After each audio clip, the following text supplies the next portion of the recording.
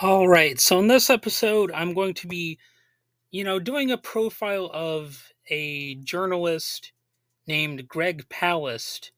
And I've also heard it pronounced Palast, but I think it's pronounced Palast because in an interview that Jello Biafra did with him, he regularly pronounced it like that. And Greg didn't correct him or anything like that. So I'm just going to say like Palast. But anyway, he's known for unmasking corruption, investigating elections, and corporate misdeeds and stuff like that.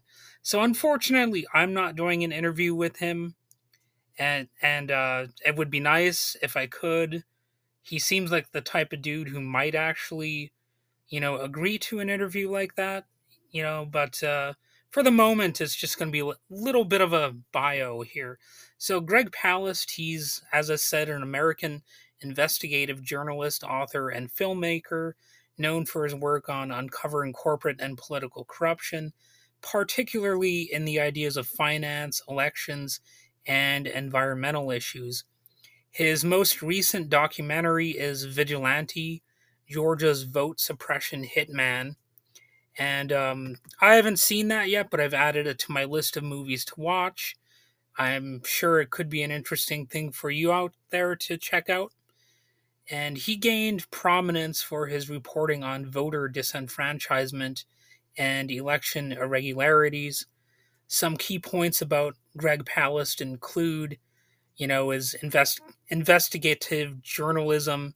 He has a reputation for in depth coverage that often delves into inner issues that mainstream media might overlook. And when I say might, it often means there's almost no chance that some of these outlets will look into this stuff. Although, sometimes the corporate media actually sort of does look into stuff. It's weird. It's one of those things, sometimes there's just a little bit pressure for people to actually be, investigative and stuff like that. Although to a large degree, that's, on the decline because corporate media these days is even more corporate than it has been in the past. And, but anyway, Greg has a unique style of combining humor and hard hitting reporting to expose hidden truths. Many people do believe that humor simply has no place in serious work like that, but I think he helps put that myth to rest. And, it's definitely a sort of strong point to his work, I would say. So, anyway, as I've noted, he's delved into voter suppression and done election coverage. Palast is, known for examining voter suppression and election integrity issues. Back in the day, the Jim Crow laws were more about overt literacy tests and poll taxes.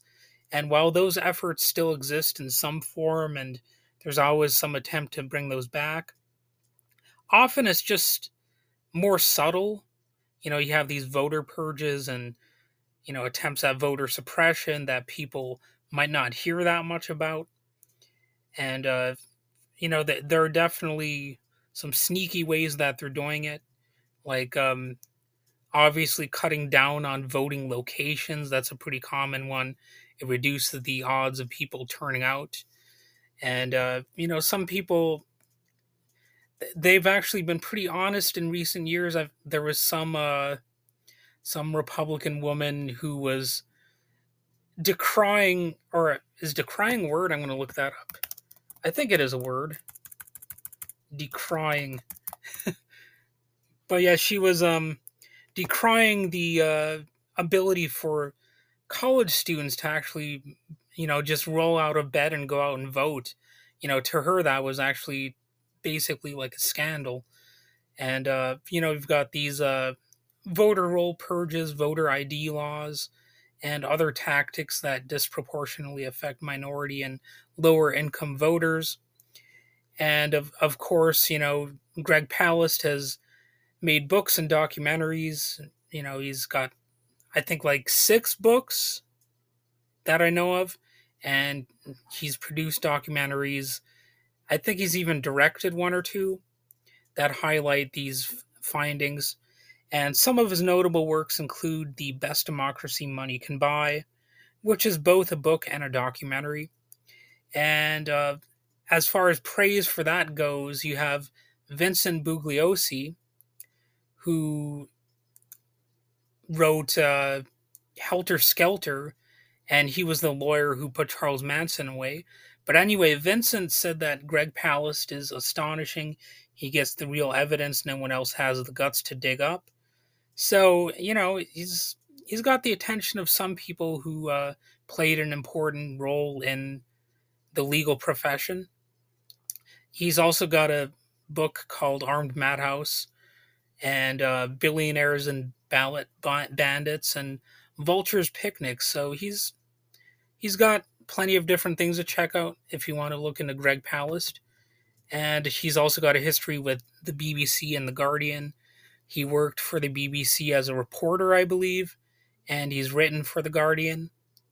So, it seems like the British media landscape is more accepting of some of the things that he has to say.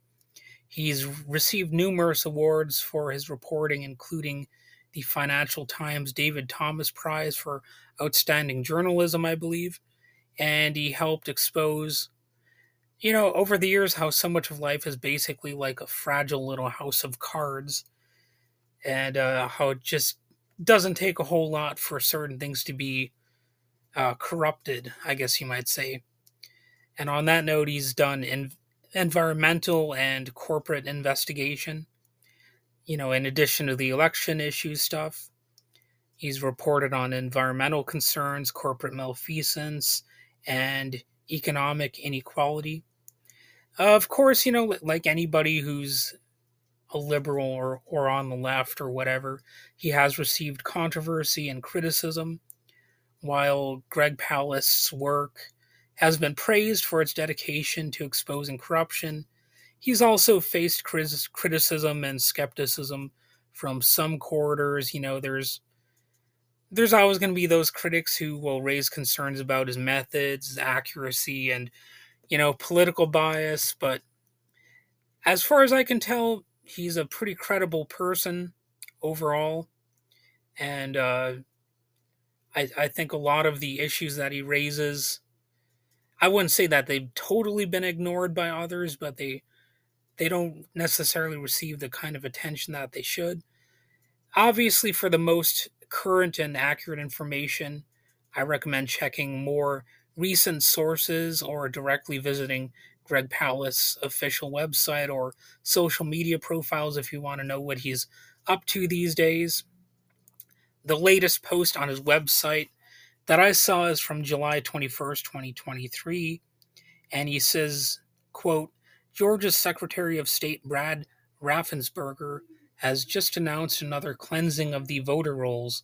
This time a total of 191,473 voters are set to be purged. Congratulations to Raffensperger for cleaning the voter rolls whiter than white. End quote. So that's a bit of recent coverage that he's had to offer. And as another example of Palast style and topics, on October 27, 2010, he wrote, The petroleum broadcast system owes us an apology. PBS, he called it the petroleum broadcast system. And he said, BP has neglected warnings about oil safety for years, but so has PBS. The petroleum broadcast system has turned a blind eye to BP perfidy for decades. If the broadcast had come 6 months before the Gulf blowout, after major accidents in 2005 and 2006, or after years of government fines, I would say, damn, that front line sure is courageous. But 6 months after the blowout, PBS has shown us it only has the courage to shoot the wounded. The entire hour told us again and again and again the problem was one company, BP, and its management culture. Unlike Shell Oil's culture, which has turned Nigeria into a toxic cesspool, unlike ExxonMobil's culture, which remains in denial about the horror it heaped on Alaska, and unlike Chevron's culture, which I witnessed in the Amazon, Chevron culture left or Ecuadorian farmers with pustules all over their bodies and a graveyard of children dead of leukemia. End quote. So yeah, he's got a brutal style, but he tells it like it is. You know, he's one of those uncompromising figures, which I think journalism really needs. And of course, some people don't like that combative tone, but sometimes that's what you have to do in order to shift the narrative and get people to actually pay attention. I wouldn't say his style has caused him to be blacklisted by major American media outlets, but I doubt he is their fave, and they sure don't have him on as much as they would like if he was like completely a suck up and, saying nothing but kind words about the media landscape and whatnot. So, as far as I'm concerned, I think Greg Palast does good work. I think overall he's very effective in what he does, and it's pretty amazing that he's not actually more respected and more well known. But then again, just look at the world we live in. I suppose it's not quite as amazing as I just stated, if you really put things in perspective, I suppose. Um, Reality itself, unfortunately, has a way of debunking, a lot of these people. And by debunking, I mean just ignoring them. And that's really one of the most effective ways of debunking a narrative is if you just ignore it. That way, it's not even able to happen. Nobody hears about it.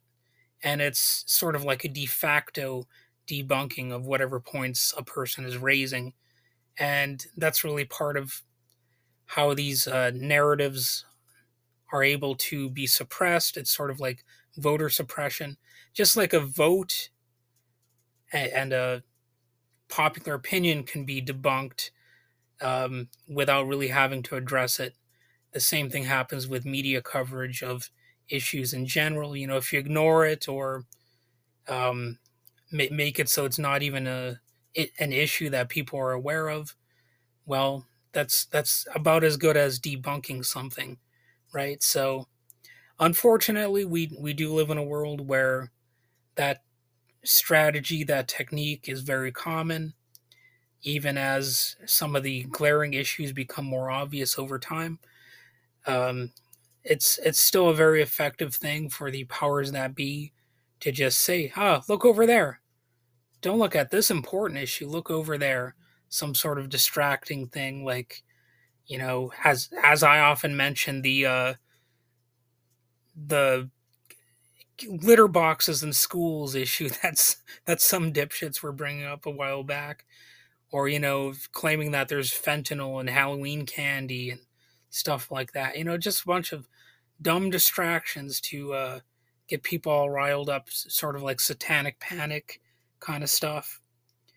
But anyway, I've said about all I need to say about this. Just check out Greg Palast. He's got good stuff.